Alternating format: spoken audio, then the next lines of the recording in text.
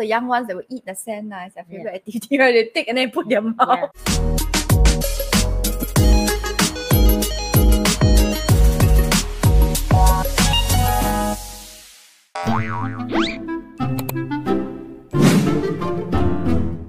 Oh, this is something that she really likes. Okay, I'm going to talk about my favorite memory. My favorite memory, I think it's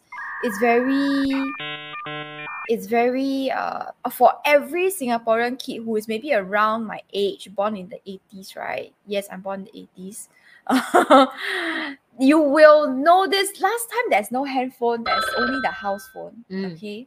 So my fondest memory is when the neighborhood kids in the block, how we come and ask our friends to play is we go to the house and we knock on the door. Then we knock, we say, like Vietnam. Yeah, it's like that. So like, for example, like, because the whole block, right, my whole block, we had like 3 or 4 pairs of kids. Pairs because like brother, sister, like siblings. So me and my sister is one pair, right? So we had about 3 or 4 pairs that's all around the same age. And then we would knock on the door and we'd be like, "Hi, auntie, can Denise come and play?" and then I'll be like, "Can I come and play?" And then, then depending on whether the homework is done and all that. So, and then after that, we will go downstairs to the playground and play in the sand. The playground is the sand playground. That is my fondest memory, and not the horrible plastic things that we see. I don't like it. I like the sand. It's so much more fun. You can build like sand castles and all that. And of course, the young ones, they will eat the sand. It's their favorite activity, right? They take and then put their mouth. Oh! Ew! But it's okay, you eat sand, you did that, so you not die. In my country, same. People carry the kid on the back to go grow the rice. When in my generation back then. Yeah, correct. It's the same. But I prefer the sand because you can do so much more. Than the plastic is just like so boring. You don't have much choice anyway. If you come from a different location, then you have So my memory is of sandy playgrounds in Singapore. And what else reminds me of Singapore? This one I think almost every Singaporean can identify with when you go overseas. And then suddenly you hear some Singlish. This one not nice one lah. That one Singaporean must be. This one's so expensive. Then after you turn Singaporean also that one.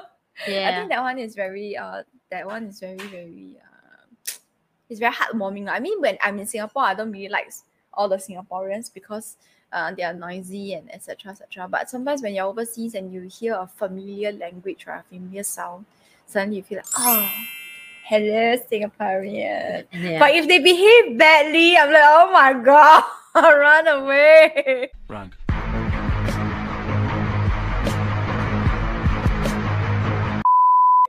Because there are some who behave badly overseas, right? I mean, you have a chance to be naughty, right? Like in this country, not that kind of behave badly, but like disgraceful to the fellow country people. Like maybe littering. Of course. I have that often. Goodness, run away. Some of my friends come to like Vietnam and they do litter Vietnam, then they say, I cannot do that in Singapore. I have to pay fine one. Disgusting. You can't blame them because my country, but some of the country they don't have a strict law like Singapore. No, don't do that. But whatever country, don't do that. Do not do that. It's disgusting. And then you go like, I'm from Singapore. No. Keep quiet about where you're from. I feel so strongly about it. I'm sorry. Okay, sorry. One of my favorite memories is when I'm very, very young. I don't know whether you all still remember this, but very, very young, I used to stay in this place called Marsiling. Where is it? It's near the north side. And Marsiling has a very large stadium. And I remember that time, I don't know whether you all know lah, but that time there was this very famous footballer called Fandi Ahmad. Okay. What did he do? And he's a very, very good footballer. Like super, super good. Like one of handsome, your type? No, he's a Malay. It's not about whether he's my type or not. But so Fandi Ahmad apparently obviously he is a Malay, and he is one of the best footballers, if not the best footballer in Singapore for a very long time. So I remember there was this time they were playing against some other country. They come over for a friendly match, and it was at the the stadium near my house. So my parents brought us there. And I remember that when the team came out and they're all dressed in red, right? And you can see the Singapore flag, all that. I was like, oh, even though I have no idea, I don't like football at all. I don't like soccer at all. But it's just like the crowd and all, everybody's like, wow! So I was like, wow! So that's one of the memories that I have of Singapore and Fandi Ahmad. She's like, who the heck is this Fandi Ahmad? You can look him up, like he's very, very celebrated. But I think he's still celebrated. No lah, he was old already. So I think he retired maybe 20 years ago or something. Oh, that's long. Yeah, because when I knew about soccer and Fandi Ahmad, all that, I was already of a certain age, maybe teens or something. I see. It's quite a while back. The time he was nearing retirement, or maybe he retired already at the time, like near the end of his football career. But he's still a coach and all that. And of course, he still has great experience to pass down to the younger generation. What thing or what memory you have, or something that you see, or some smell that you smell, immediately you will be reminded of Singapore? Oh, that's a very good question. Of course, I ask good questions. I'm better at asking questions than answering them. Smell? Not smell, but whatever. It's like maybe start with your favorite memory of Singapore. Like, I think I shared this one time before in my channel, like our channel. I don't know which video was that, but I like when every time I land back. Oh, the Singapore air. Yeah, like they always say like, and to all the residents of Singapore, welcome home. I can do the voice also. Yeah, her voice so nice. And to all the residents of Singapore, welcome home. Like always say that, right? You feel like at the moment you land in Singapore, you just somehow and when you walk out from airplane, you're like, oh. The airport has a smell, actually. The smell. That's the special smell.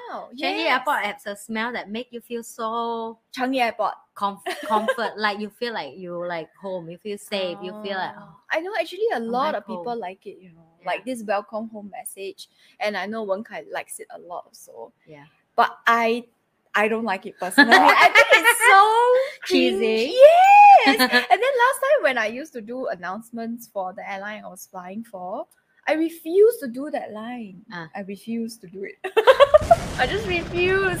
I'm like, oh, so cheesy. I'm not going to do it. Oh, disgusting. So I didn't do it. But yeah, I know a lot of people like it.